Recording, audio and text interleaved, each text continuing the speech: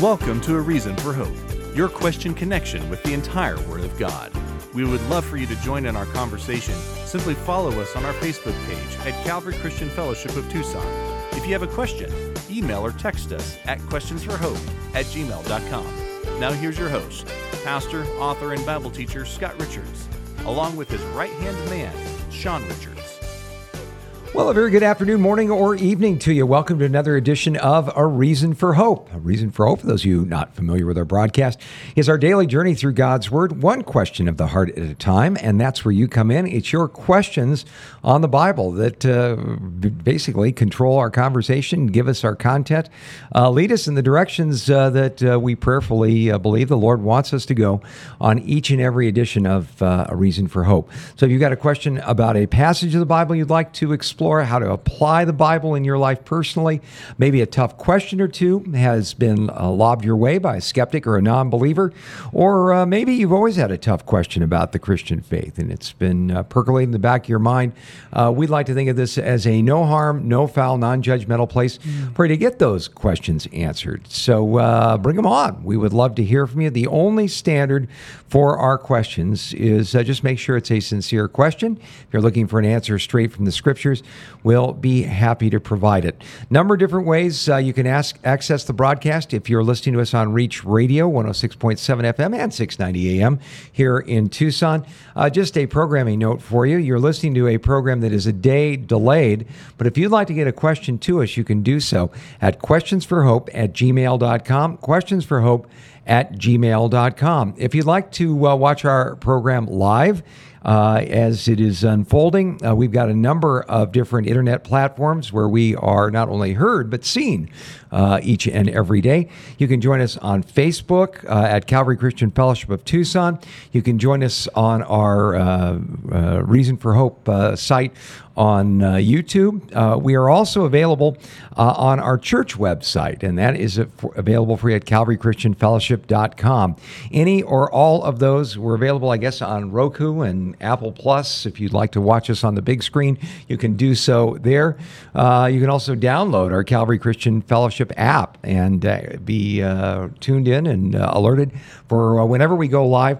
We do go live each and every day at 5 p.m. I am joined here today by our guest host, pinch hitter, my normal right-hand man, protege, all-around good guy, Sean Richards, still recovering from a bit of a bug I think he picked up at a youth overnight. A lock-in. A lock-in, and apparently some other things were locked in aside from the youth. And we're praying, Sean, as you're watching the broadcast, that you're feeling better. Please be praying for him. He's making a comeback. Sure, he's going to be back in the saddle again on Monday. But till then, my co-host is award-winning magician and illusionist. Should I call you a magician or an illusionist? Is there a preference there? Not really for me, but for those watching, probably stick with illusionist. Illusionist, right. I just don't want to step on any woke toes and offending the illusionist community out there. It's always good to take the high road. So, again, Adrian, you've literally shared the good news of Jesus Christ all around the world in a lot of different ways, some very interesting settings, defending the authenticity and the authority of God's Word, as well as reaching out with the love of Jesus Christ. So if you've got questions for us, we are here to tackle those questions, and you're going to be sort of playing air traffic controller for the questions coming in. So get your questions to Adrian, and we'll be happy to tackle them. Before we go any further on the broadcast, always good to invite the unseen third party here, and that is the Lord himself. Adrian, would you like to pray for us? I'd be delighted. Father God, thank you for, again, the privilege to be here and share your love, your truth, and give us wisdom, guidance as we field questions from those watching, and in addition to addressing some of the topics of the day. We love you and we praise you. In Jesus' name. Amen. Amen. Okay. Well, again, fascinating thing. I guess this doesn't really fit the category specifically of a prophecy update, but certainly caught my eye earlier. You know, one of the things that we do here on the broadcast is try to keep you up to speed, especially about events surrounding Israel. As Don Stewart, our good friend and classic Bible expositor and apologist, often says about prophecy, when it comes to God's plan to right this world gone wrong for Jesus' return, we look at Israel as the hour hand, we look at Jerusalem as the minute hand, and the Temple Mount itself as the second hand, a great way to stay on top of things. So we peruse the internet, a number of different sites about what's going on in Israel. Among them is the online version of the Jerusalem Post. Well, Adrian, imagine my shock and surprise today when the lead trending article on the Jerusalem Post website was an op-ed written by Sherwin Pomerantz with this engaging headline: "Is God punishing the United States of America?" Now, this is a little bit of a variation in theme from the standard question we get on this broadcast quite a bit. You know, where is the United States in biblical prophecy? Here's the short answer: we're not mentioned. Now, the speculations as to why we're not mentioned could be multiple in their iterations, but we really believe that there's three possibilities why the United States isn't mentioned in prophecy. Number one, the possibility that the United States is not around by the time the tribulation described in the Scripture is there, that maybe we've been taken out in some kind of a limited war, or maybe we've just passed from the scene as far as being a dominant world power and are one of many nations that are in the thrall of the Antichrist at that time. Entirely possible that something like that could happen. The second possibility is the idea that just like at one point the sun never set on the British Empire, they had their day and sort of passed from the scene, the United States may go the same way. But there's a third possibility that I think is more optimistic, and that is that when the rapture of the church hits, we've shared before the latest statistics from the Barna organization, some 54 million professing, self-identifying evangelical, Bible-believing Christians in the United States. Well, imagine if, say for sake of argument, Barna's maybe 1/10 correct. What would happen to this country if suddenly 5.4 million people vanished without a trace? Now, when the World Trade Center was hit back on 9/11, barely 3,000, a little under 3,000 people lost their lives, and that plunged our economy into a tailspin for the better part of 3 years. That's 3,000 people. Now imagine 5.4 million people, just for sake of argument. Maybe Barna's half right. 25 million people suddenly gone. I tend to believe optimistically that the United States would be harder hit by this particular event than a lot of places in this world. Sub-Saharan Africa probably would be hit even harder from what I understand. But as far as Western Europe itself, you've been there, Adrian, kind of a cold place spiritually. It is. By some estimates, it's getting to the point where it's less than 7% churched, whatever that might mean. But if you think how many Americans identify as churched or Christian on the broad spectrum, it's a lot more than 54 million. Right. But in Europe, it's less than 7% just on the broad identifying as a Christian. So 7% of people, vanish.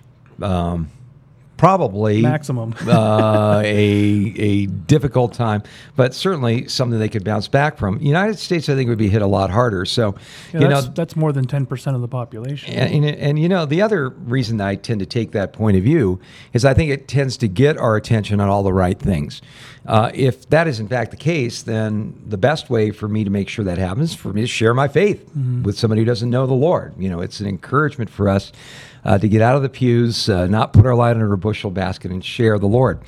But in the interim, the question comes up: is God punishing the United States of America? Is judgment coming to America? There's a famous Billy Graham quote from 1972 where he said that if God doesn't judge America soon, he's going to have to apologize to Sodom and Gomorrah.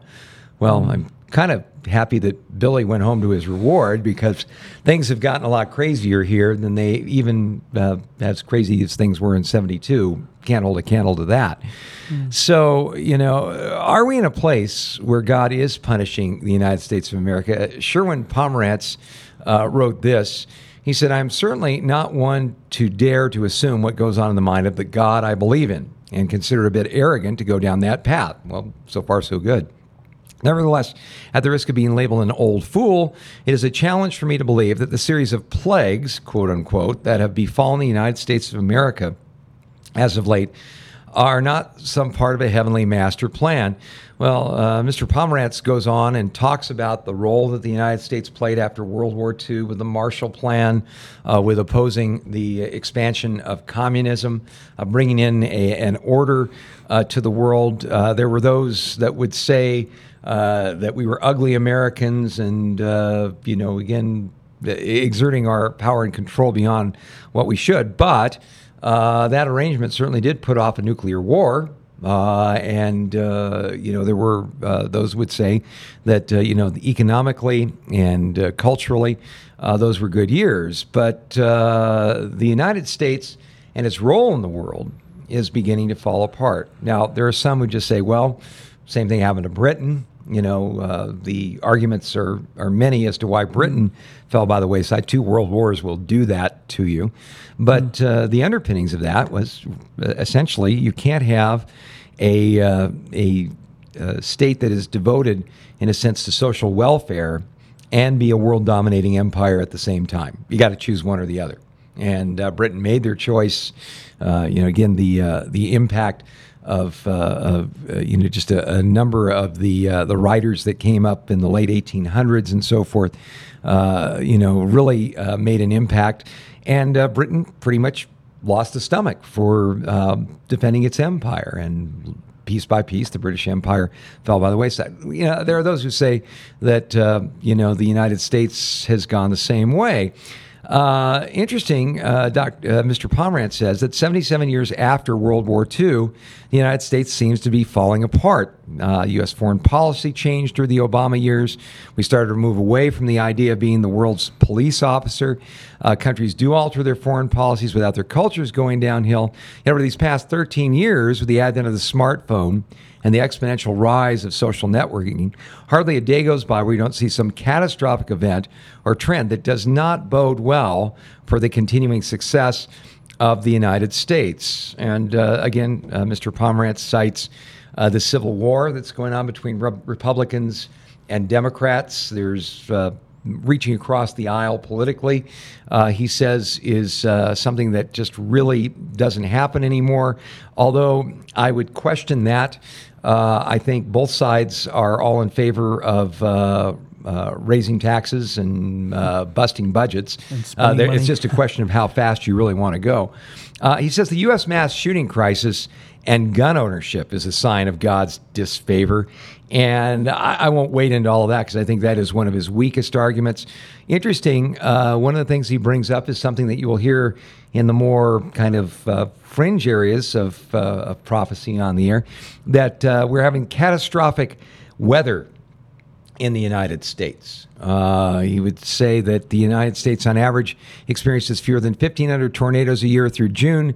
There's already been 940 reported. The country is on track to see 2,000 and more, a 33% increase. Well, once again, tornadoes tend to happen in warmer weather.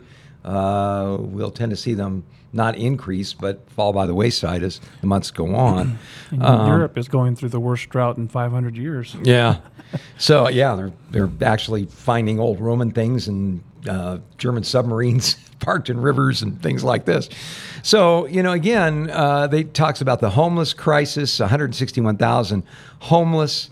Why is this so bad in the United States? He says, if one accepts the God construct, for the 70 years after World War II, America continued to carry out God's plan, creating an order in the world that never existed before, and life was good. Well, that might be painting with too broad a brush or wearing rose-colored glasses the more you study what has gone on over those years. But he said there's never been a time in post-Civil War history as now where the United States has been so broken, where so many things seem to be going wrong simultaneously, and where the political leadership seems powerless to deal with all of it. It's almost as if God is now expressing displeasure with his servant, the United States, on the course that it's taken. The thing that I liked about the end of his article, which kind of surprised me, was he quoted a event that happened under the military leadership of George Patton. When Patton was the head of the U.S. Third Army in Europe in World War II in December 1944, fog, clouds, rain, and snow over Europe were hampering U.S. war efforts. A frustrated Patton contacted Chaplain James O'Neill and asked for a prayer for good weather that would improve the chances of victory. In the presence of Patton, there was only one response the chaplain could offer, and that was, "Yes, sir." So he wrote the prayer. It was distributed to the 275,000 Third Army troops, along with a Christmas greeting that read, "Almighty and most merciful Father, we humbly beseech thee of thy great goodness to restrain these immoderate rains with which we have had to contend. Grant us fair weather for battle. Graciously hearken to us as soldiers who call upon thee, that armed with thy power we may advance from victory to victory and crush the oppression and wickedness of our enemies and establish your justice among men and nations." Well, famously, the weather cleared for the next 6 days, and Patton's forces were victorious and vanquished the German army. It's interesting. Again, Mr. Pomerantz writes, when hope eluded him, Patton, the battle-hard cynic, asked his troops to turn to a higher force. When he later said about people in such a quandary is noteworthy. He said, "Watch what people are cynical about, and one can often discover what they lack." It's a very interesting statement. He says, "Maybe the time has come for everyone to bury the cynicism and look up. There is certainly no downside in doing so, while there is every possibility our prayers may be answered." Sherwin Pomerantz is the CEO of Atid EDI Limited, a Jerusalem-based international business development consultancy. He's the former president of the Association of Americans and Canadians in Israel, the board chair of the Parides Institute of Jewish Studies, and president of Congregation Ohel Nachma in Jerusalem. So from his point of view, perhaps the United States is experiencing God's punishment. Now, what would be a biblical response to this? I mean, I like a number of things that he said. Certainly, General Patton's comment about finding out the things that people are most cynical about. You usually find out what they lack. I think that might be a very interesting diagnosis of a lot of the traffic we see on the internet. But when God judges, the big question is, in these days when we are so scientific, so materialistic in our point of view, if God were to judge America like he, say, for instance, judged Israel or Israel's enemies down through time, would we even recognize it? It's hard to say because it seems like from biblical history, God always had the habit of sending warnings, and every now and then individuals would catch on, but the nation still got judged, and God was always very patient. And I would think that if God was willing to spare Sodom and Gomorrah, even if there was just 10 righteous people there, then I would hope that the nation as a whole would still be in a "I'm giving you time to repent" mode. Yeah. And so I wonder if there is still room for repentance, if there's room for a 2 Chronicles 7, if my people will humble themselves and pray. Yeah. Kind of an idea. Yeah. Yeah. The other thing that I think can throw us a bit as far as answering that question, is God punishing the United States, is that sometimes I think we go full Cecil B. DeMille when we think of God's punishment. I mean, we're looking for fire raining down from heaven and a voice thundering from the sky, repent and so forth. As opposed to maybe just the consequences of sin. Well, I think that's a biggie. In the book of Romans, we're told how God judges sin in terms of this world. How God has been about the business of expressing his wrath against rebellious man. In verse 18 of Romans chapter 1, we're told, "For the wrath of God is revealed from heaven against all ungodliness and unrighteousness of men who suppress the truth in unrighteousness." Literally, they're put in a box and they're sitting on the lid. They don't want God's truth to get out. Because what may be known of God is manifest in them, for God has shown it to them. And it talks about them being without excuse. They did not glorify God, nor were thankful, became futile in their thoughts. Their foolish hearts were darkened. Professing to be wise, they became fools, changed the glory of the incorruptible God to an image made like corruptible man, and birds and four-footed animals and creeping things.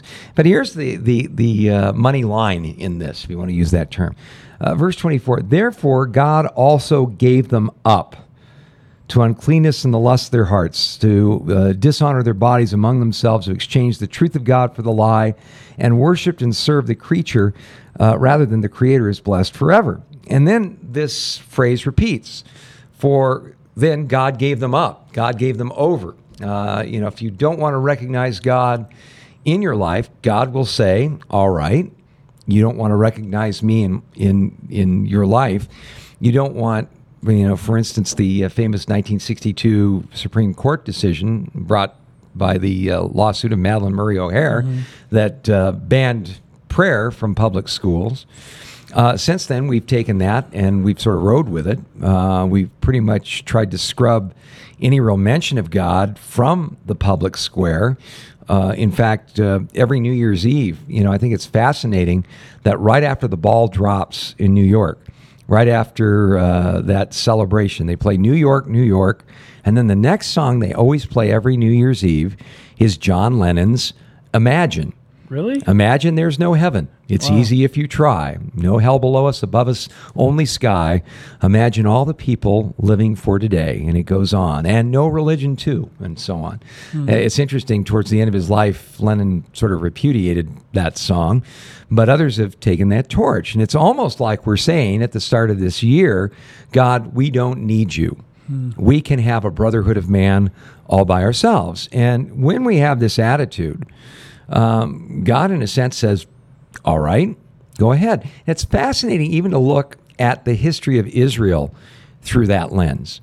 Every time Israel got too big for their britches, a great example of this is the book of Judges. In the book of Judges, it's been called the book of 7 cycles because there's a predictable pattern that is put forth during this time. The people of Israel get into a situation where they're very comfortable, they're very prosperous materially. They begin to forget about God. They start to worship idols and act like the other nations all around them. And God says, fine, I'll take my protecting hand away from you. A outside entity like the Midianites or the Philistines oppresses Israel. Israel finally gets to the bottom of it, calls out to God. God raises up a judge who supernaturally intervenes, defeats the enemy of Israel, and for a time Israel turns and serves the true and living God. Then they gradually forget, and then they turn to idols, and the cycle repeats. The sad repeating line that we find in Judges, there was no king in Israel, every man did what was right in his own eyes. We see this picture of the people of Israel turning away and saying, no, we want to be like other nations. Even their request for a king was, we want to be like other nations, we want to have a king. And as soon as they do that, God says, all right, you want to be like other nations? Be like other nations. But if you want to go play with the big boys and you don't want my protection, good luck, because it's a dog-eat-dog world out there. You get the big boy consequences. Yeah, and big boys like Babylon came rolling in, and the Medes and the Persians and the Greeks and the Romans and so forth. And so we see that pattern going on. How does this apply to the United States? Well, I think if we continue to say to God, no, God, we don't want you in our lives. And I know some of you out there might be saying, well, I think, Scott, you're being a little too harsh. Most people are okay with the idea of a God. They're fine with a God of their own making, of their own mind, a God that would never contradict them and always agrees with everything that they think, that basically preaches the gospel according to Billy Joel. Don't go changing to try and please me, People don't have a problem with a God like that. but the God of the Bible that makes moral demands of us. The God of the Bible that says, you're not right with me. You need to do a 180. You're going in the wrong direction, not just spiritually, but morally and in every other way. We don't like that. And we want someone who's going to do it our way. And so, you talk about biblical prophecy. There's a fascinating statement that Jesus made in the Gospel of John, chapter 5 and verse 43. He said, I've come in my Father's name, and you do not receive me. If another comes in his own name, him you will receive. In other words, we don't want Jesus Christ, right? We don't want him to be running the show. And isn't it funny how one of the buzzwords that I'm seeing online is the horror of Christian nationalism. Oh, gosh. You seen some of that? Whatever that means. Yeah, well, I think it means somebody that takes the Bible seriously or something. I believe in the Bible and I care about my neighborhood. Oh, yeah. I'm evil nationalist now. Yeah, I might run for school board because I'm concerned about, you're an evil nationalist. You're a theocrat. You're going to try to bring in a Handmaid's Tale and have all the women dressed the same way and so on. That's the suppressing of the truth in unrighteousness in action. So, we have these people that say, no, we don't want Jesus Christ. But understand something. When you say no to God, you're not saying yes to nothing. You're saying yes to something else. And Jesus said, ultimately, if you don't want Jesus Christ, guess what? You're going to have the Antichrist. He's going to come along and for at least 3.5 years, fulfill all your wishes, fulfill all your dreams, not require you to change your lifestyle whatsoever. At the 3.5 year mark, when he declares himself to be God, I think he's going to be a little bit more demanding. But the bottom line is God judging the United States? Well, I would say, how many abortions have there been since Roe versus Wade was made the law of the land? I had read a conservative estimate of 62 million. Yeah. So, that's infanticide. Yeah. The famous French writer Albert Camus, who started out as an atheist, but at the end of his life actually made a profession of faith in Christ, had a very fascinating line about this. He said, I tell you a secret, my friend. Do not wait for Judgment Day. I tell you, it happens every day. And I think this giving over that we see, that giving over principle, if we say to God, I don't want you in my life. God, I want things my way. God, confirm my prejudices. God, send people into my life that won't call me out when I'm getting off the path, but will just confirm what I always wanted to do. Even in Christian circles, don't expose me to truth that challenges me. Instead, send me people that will tickle my ears and just make me feel good. Let me judge a church situation by coming out and going, I feel so happy and so carefree as a result of all of that. My life's not going to change, but boy, that was a great experience. I prefer to feel uncomfortable in church. Yeah. and there's a balance there. We don't want to become so negative that we think, the only time God's spoken to us is if we feel like we've been given a pretty good trip to the woodshed. But the other side of it is this. If we don't want God and you don't want his truth, you're going to say yes to something less. And, we've heard of godlessness, and that sounds kind of like the old Playboy mentality and all that stuff. But really, I think God punishes not just nations, but individuals in that same way. If you don't want God working in your life, you don't want God leading your life, you don't want to walk in God's ways, God is a perfect gentleman, and he will honor your perfect, your free will in a perfect way. You don't want to walk with me? Don't walk with me. But don't be surprised when I take all my good and perfect gifts with me. So, fascinating little article there in the Jerusalem Post. Anything you'd add to that, Adrian? I think of parenting.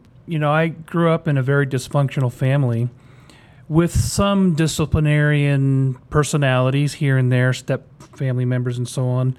And there came a point where you reach a certain age where even if you weren't an adult, there was that way of disciplining a child ultimately by saying, okay, fine, you're out. it's not a whipping. It's not, I'm going to put you in jail. I'm going to punish you. I'm going to just release you. Go out there. You're no longer welcome in my home, and go do your own thing. And it's always a catastrophe. And there's always, not always, but sadly not always, but there comes that moment where an ignorant, rebellious child realizes, I'm in big trouble. I can't do this, and comes back and is willing to submit to the laws of the land, so to speak. And I wonder if that Romans passage is in a similar type of thing where it says God revealed his wrath in the giving over.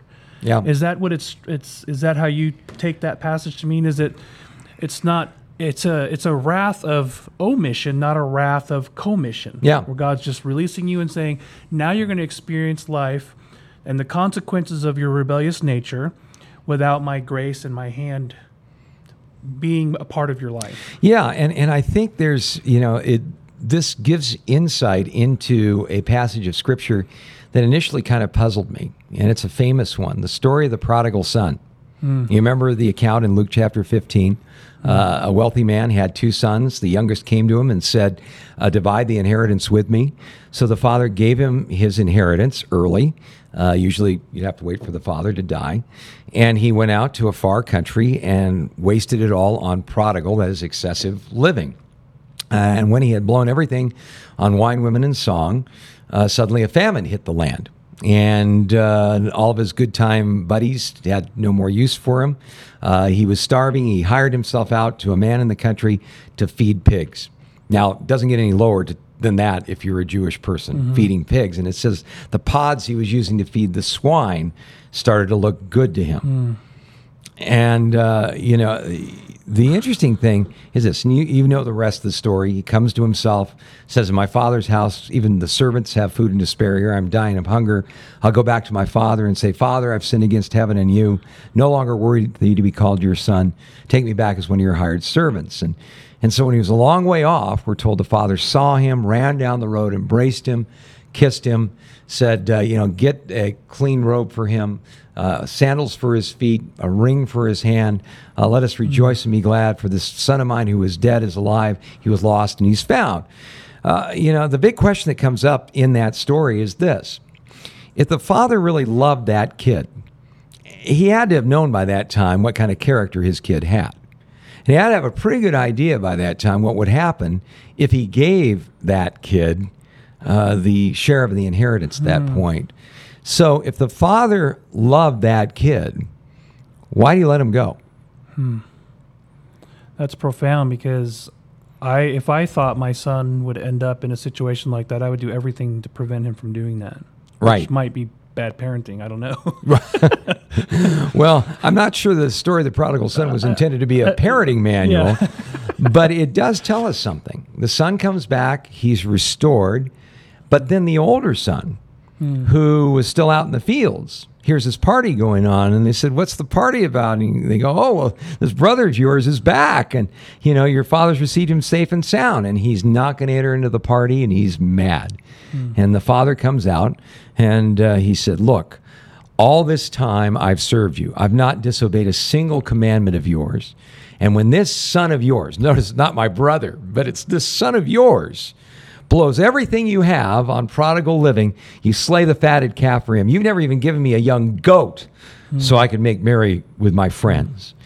And the father says, it's right for us to rejoice now. You're my son, and all that I have is yours. But this brother of yours was lost, and now he's found. He was dead, and behold, he's alive again. And the fascinating thing about that parable is we never find out whether the older brother ever sought the father's way.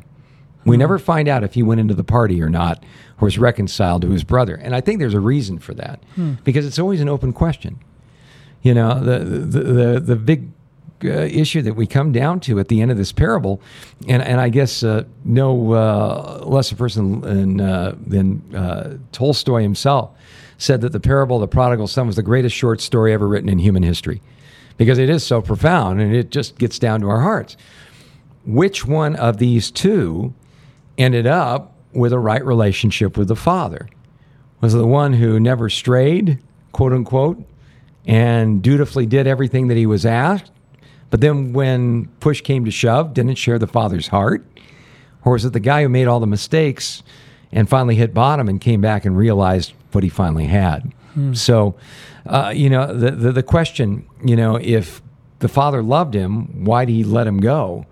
Maybe the Father realized that the only way that he would really have his son's heart, maybe he would have external obedience. Maybe he would keep him safe and sound within the parameters of his estate, but he'd never have a relationship with his son. So, it's the big question is, God is more interested in hearts than anything else. And sometimes he'll let us go, and sometimes he will, even as believers, allow us to experience the consequences of our own actions in order for us to truly have a relationship with him. Yeah. And it reminds me of a quote. I think it was Malcolm Muggeridge.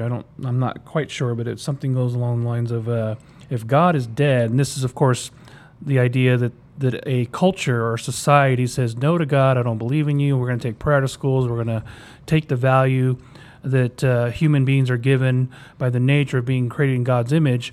If God is dead, someone's going to have to take his place. It's either the drive for pleasure or the drive for power. I think it goes something like erotomania or megalomania, the clenched fist or the phallus, Hitler or Hugh Hefner. Yeah. And the idea is that either people are going to just live in wanton pleasure like the prodigal son did, blew his inheritance and ended up with nothing, or people are going to get the king they wish they never got. They're going to get totalitarian power. And, we know how that's worked out in the 20th century. Yeah. So, fascinating stuff. So, is God punishing America? Yeah. The big question is, what is his motivation? And what's our response? We got one question, but I'd like to get your take on this passage. I was on staff with Campus Crusade for Christ International, now called Cru, for many years, serving under the Andre Cole Ministry, as well as the Jesus Film Project, working with them, doing missions projects.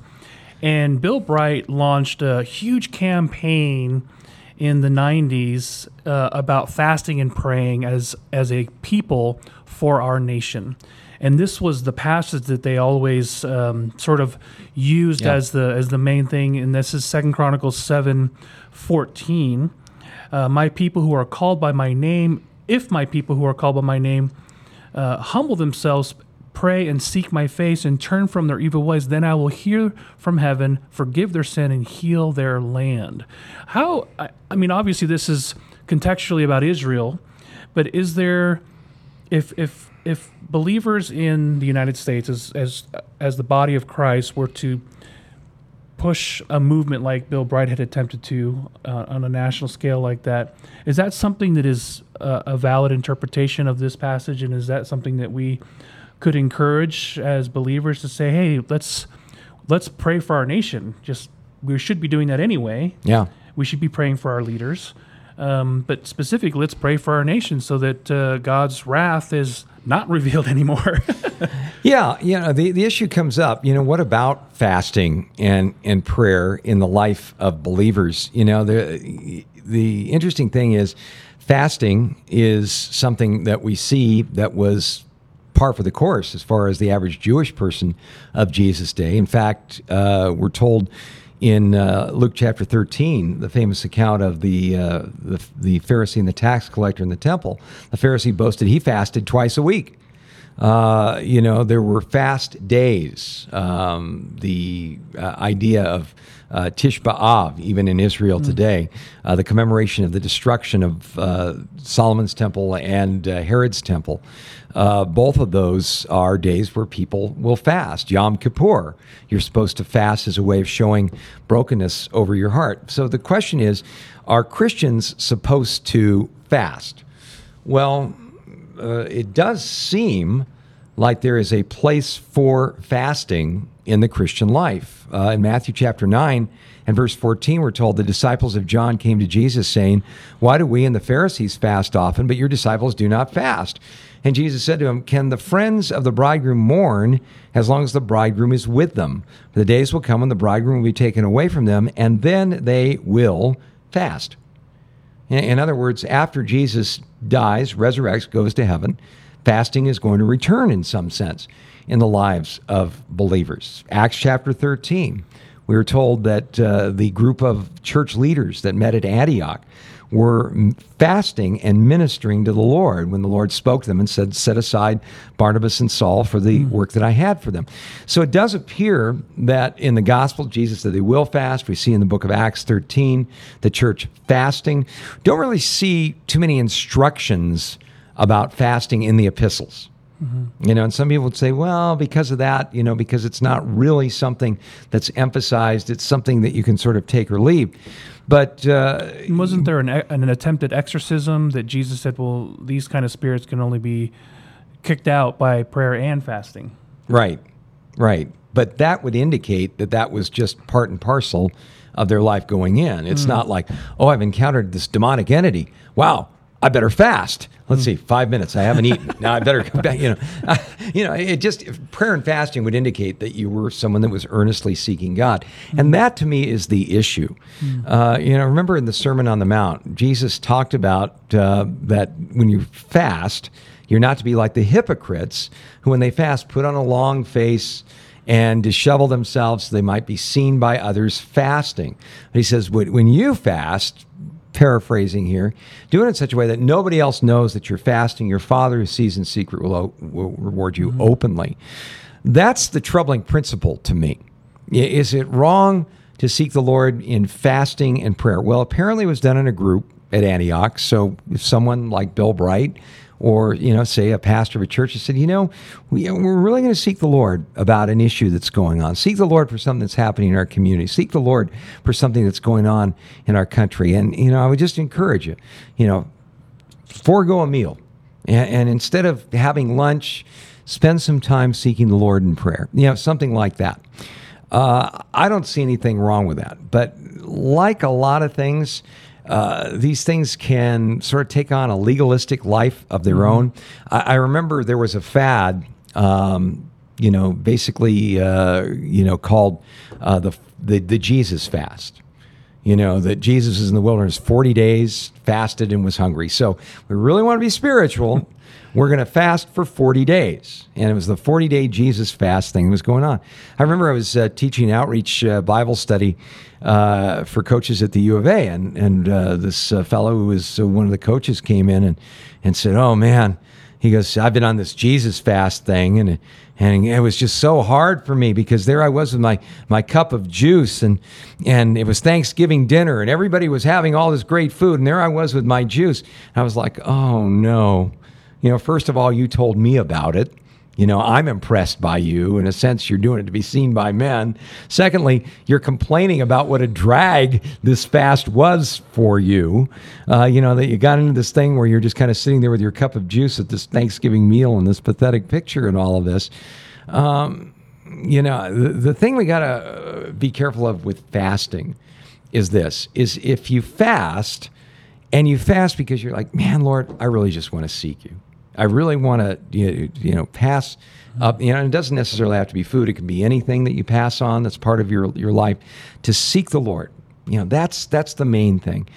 And I want to seek you. And it's just between you and the Lord, and it's for the purpose of prayer. Then that's a beautiful thing. But I went through a struggle with that personally in my walk with God because I kind of got into that for a while early on in my walk with God.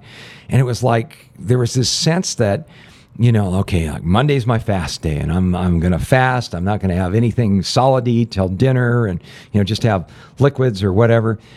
And there were a couple of times where I violated that fast. And I felt like, oh man, I'm just not as close to the Lord as I was when I was fasting. I felt like convicted, like, man, Lord, I really let you down and all this stuff. And I'm sure the Lord just looks at it and goes, have a hamburger, kid. It's not your stomach or what goes into it that matters, or even withholding things for your stomach. It's the heart that we bring to our walk with God.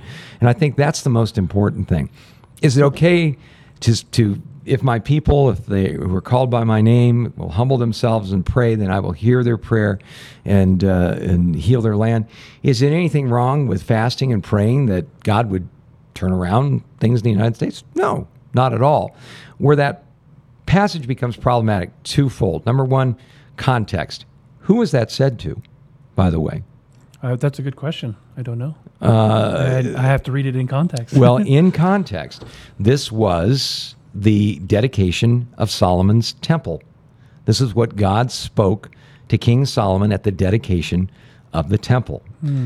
By definition, my people who are called by my name is Israel. And it was about the idea of praying, and that was why people like Daniel were so hot to trot about not only praying, but facing Jerusalem, facing the place where the temple even was, as far as their prayer life was concerned. Well, I knew it was to the people of Israel, but does the principle apply to God's people all the time? Well, here's the problem. You know, if God's people seek the Lord and pray that there would be a huge turnaround in the United States, how's that turnaround going to happen? So God is going to reach down his hand and give Joe Biden a spiritual whammy and say, no, I don't want you to be pro-abortion anymore. We're going to turn this around.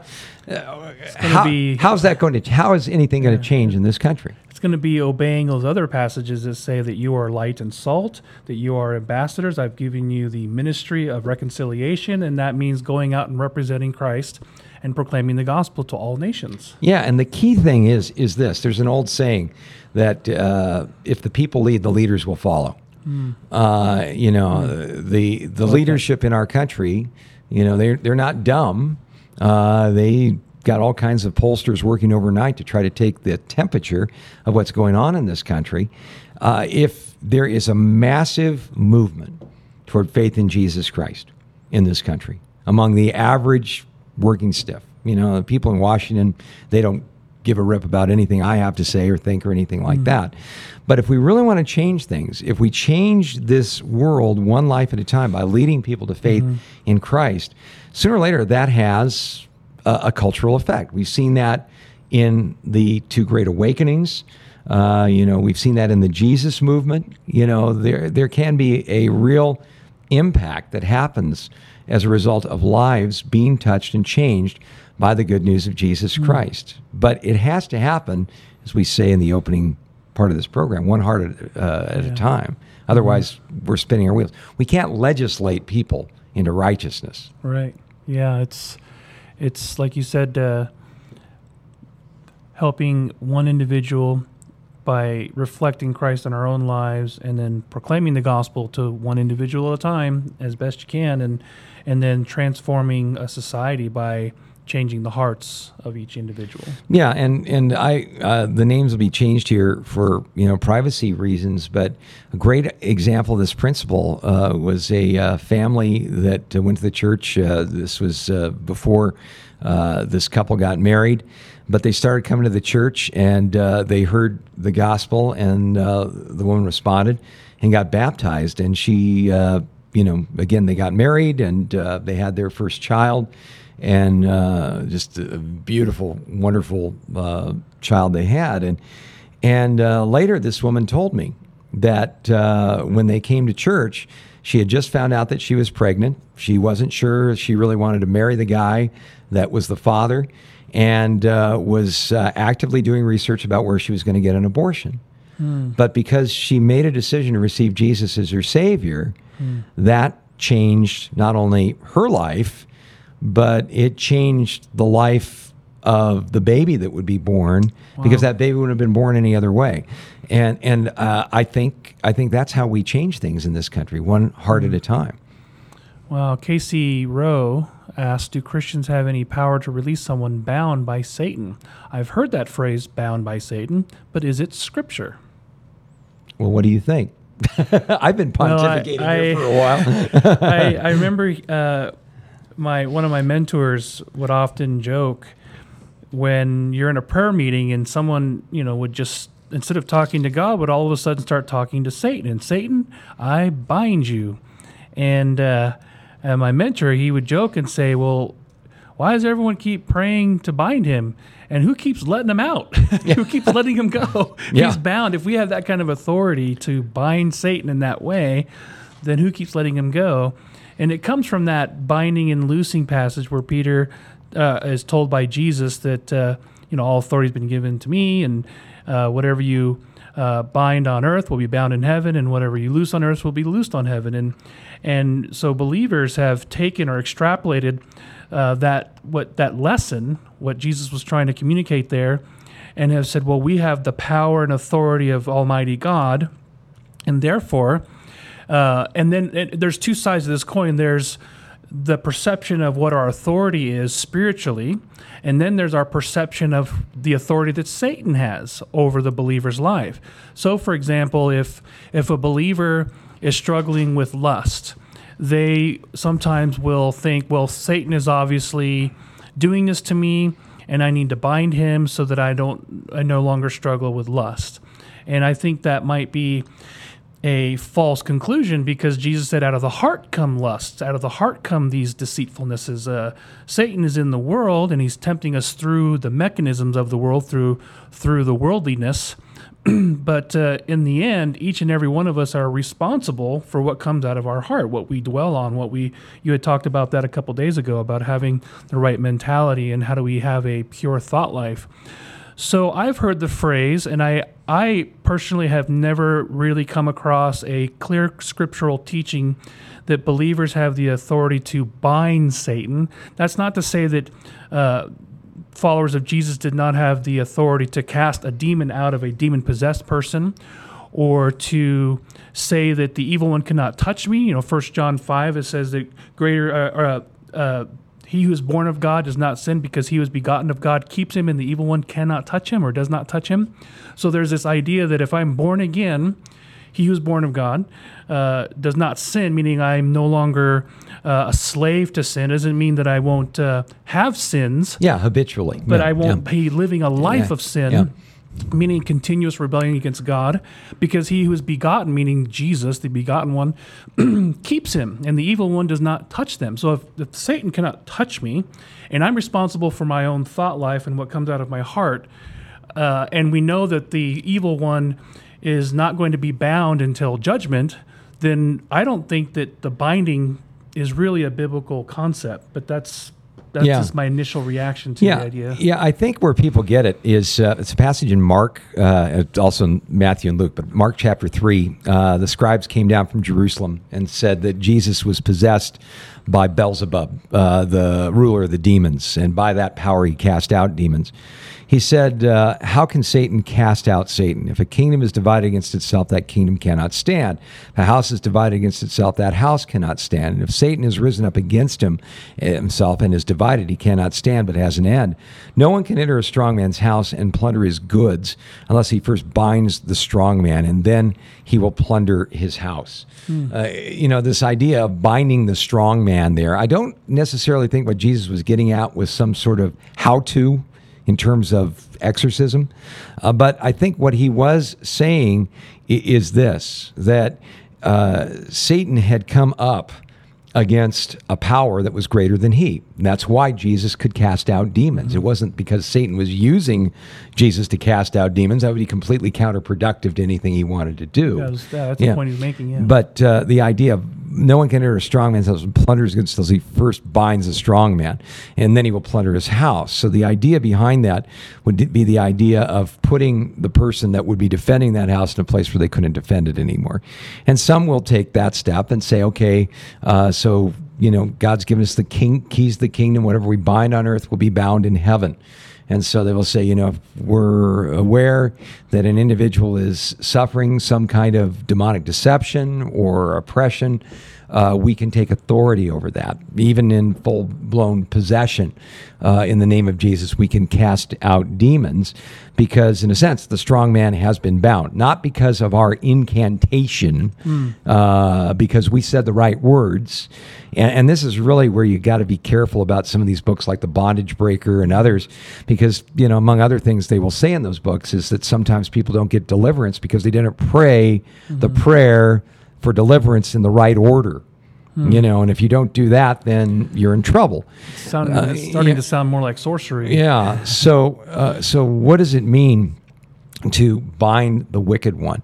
Probably the best definition is, Satan is not a spiritual free agent. He can't do anything that he wants to do. As a matter of fact, in the book of Job, we see that Satan has to, in a sense, get clearance from God before he can even lay a hand on anything that Job even possesses, let alone Job himself. So, I think it kind of comes back to simplify it as this, is if I'm aware that there's a satanic dimension to, say, a situation I'm involved with, maybe even a case of either oppression or even out-and-out possession. The best advice I've ever heard came from Greg Laurie. If Satan knocks on your door, send Jesus to answer it. In James we're told, you believe God is one, you do well. The demons believe and tremble. Well, what makes the demons tremble? It ain't this guy. Yeah, right. I mean, demons don't find me the least bit intimidating, but Christ who dwells in me terrifies them. And because of that, Jesus said, all authority has been given to me in heaven and earth. Go therefore and make disciples. In the book of Mark, we are told these signs shall follow those who believe. It doesn't say those who believe will follow signs. But we clearly see that God isn't going to send us into enemy-occupied territory without every resource we need to end up being victorious. The caution I give people, though, is this. When we say, Satan got the upper hand because I didn't bind him.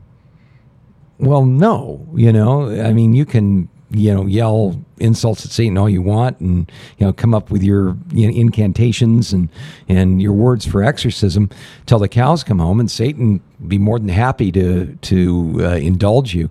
There was one guy who said that the way you get power over demons is by asking them their name. And until you ask their name, you don't have any power over the demon. And all I could imagine was seen in the spiritual realm, like two demons looking at each other and going, what do you bet I can get this guy to believe that he'll have power over me if he knows my name? I don't know. Whatever you do, don't ask me my name, because then you'll have power over me. Oh, what's your name, demon? And then the whole false doctrine gets built on that sort of thing. So the most important thing in spiritual warfare is to realize that there's only one commander of the armies of heaven, that he has given us all the resources necessary through his indwelling Holy Spirit to take on any of the power of the wicked one. But it doesn't come down to coming up with the right name or the right format any more than, say, in your prayer life. God would have really liked to have answered your prayers, but you just formatted it wrong. You didn't say in Jesus' name at the end, so I'm sorry your prayer got booted. When you were baptized, someone reversed the words by accident, so you were never saved in the first place. Yeah, exactly. So, I think that's the safest place to leave it. Got time for one more? Well, we don't have any, but actually we do. This is a good one. Did Jesus have the power to change the weather? Well, Mr. Smits. He certainly did when he calmed the storm. In fact, we're told that when Jesus was awakened by his disciples, who thought they were going down for the last time, green water breaking over the bow of their boat, Peter screaming, "Do you not even care that we're as good as dead?" Jesus said to the storm, "Be muzzled," literally. Not be still, but be muzzled. And the winds and the disciples said, "Who is this that even the winds and waves obey him?" So I would say from that passage, yes. Awesome. Well, thanks for tuning in. And we'll be back next week for more of your questions. God's Word. Thank you so much, Adrian, for pinch hitting. Pray that Sean feels better. Yeah. And may the Lord bless you and give you a great rest of your day in the Lord. You've been listening to A Reason for Hope. Thank you again for joining us as we continue our journey through God's Word, one question of the heart at a time. Until we meet again, we would love to connect with you. You can text or email your questions to questionsforhope@gmail.com. You can also find out more about our ministry at calvarychristianfellowship.com. And be sure to join us next time on A Reason for Hope. A Reason for Hope is an outreach ministry of Calvary Christian Fellowship in Tucson, Arizona.